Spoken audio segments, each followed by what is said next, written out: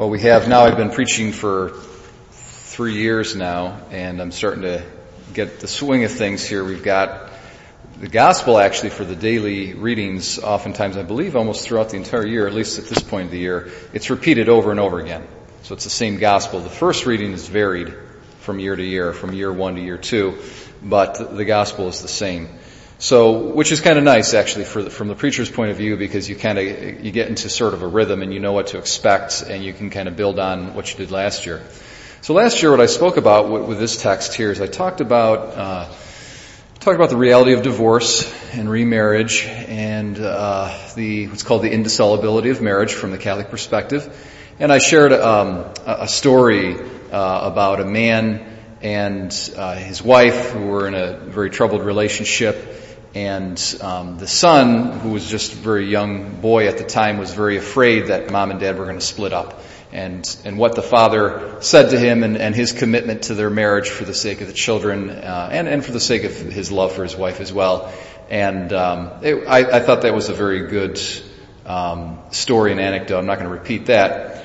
But I think maybe what we'll talk about today is something I mentioned last year, and I'll kind of build on from this. What we have here in our text is two of probably the most sort of maybe difficult aspects, or some of the most difficult aspects of Roman Catholicism. We have the belief that divorce and remarriage is a no-go. Can't do it. Okay? And then you have this whole emphasis on celibacy too. So it's like a 1-2 punch. All right? And what I observed last year, and I'll say it again, it's very funny because many, many Catholics within the Catholic Church find these two things crazy. They find it very difficult. This is almost like they don't want to be Catholic because of these teachings. But from the convert's perspective, it's the exact opposite. And that's what I find very, very interesting. For many years, some of you probably know, for many years, I was outside the church and I identified with Protestants when I was a young man. And the more that I studied the scriptures, and then the early church, the ancient church, from the 2nd and 3rd and 4th and 5th and 6th centuries, I started to see how these two elements were a complete, they were unassumed, they were a given. It was a very distinctive Christian reality. Celibacy was really placed on a pedestal in the ancient church. It was really thought to be something else. And in fact, I'd say one of the two biggest reasons why pagans converted to Christianity is because they saw a large number of people within the Christian church who dedicated their lives to virginity or celibacy. And they said, how is that possible? This has got to be a divine power that these people are being given by this religion. And that was a huge motive for pagans converting to Christianity. Huge, huge. It was almost the number one reason why people converted from paganism to Christianity, because of the witness of celibacy. And it wasn't just one person here or there, but it was a widespread phenomenon. So it was a very, very prominent feature of Catholic Christianity in ancient times. And so also Jesus is the only man who's walked this earth, the only religious leader who's walked this earth, who has taught that once there's a true marriage bond, it's until death do us part. And divorce might be justified for practical reasons, but not remarriage, because remarriage constitutes adultery. It's the only person who's ever taught that. No other religion, no other religious leader has ever taught that. And from the perspective of someone who's looking at Catholicism from the outside and trying to determine whether or not it's the true religion that Jesus Christ preached, I tell you what, these 2 points are huge, huge selling points. They just say, look, Roman Catholicism today in the 21st century is the only religion in existence that actually continues to teach these two aspects of Jesus' teaching. It's the only one. It's a massive, massive point of credibility for the truth of Roman Catholicism. So I just find it, from my perspective, being outside the church, then coming back into full communion with the church, and then finding so many Catholics so disappointed in these two elements, it's very funny because I know tons and tons of converts. It's like, that's why they convert to Roman Catholicism. And so it's just very funny. It's very an interesting thing to observe. But maybe this morning here I'll just focus on this element of celibacy. I think what something is neat that we can observe, and it has something in common with marriage, and that is love. Love. It says, Jesus says, some are incapable of marriage because they were born so.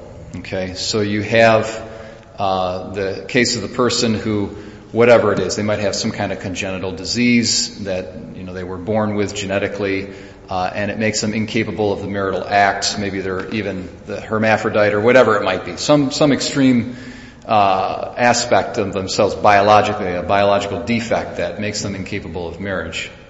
And so you have a person, it's a very kind of a tragic situation the person's in. Because of this accident of nature, maybe they'd like to marry, but they can't.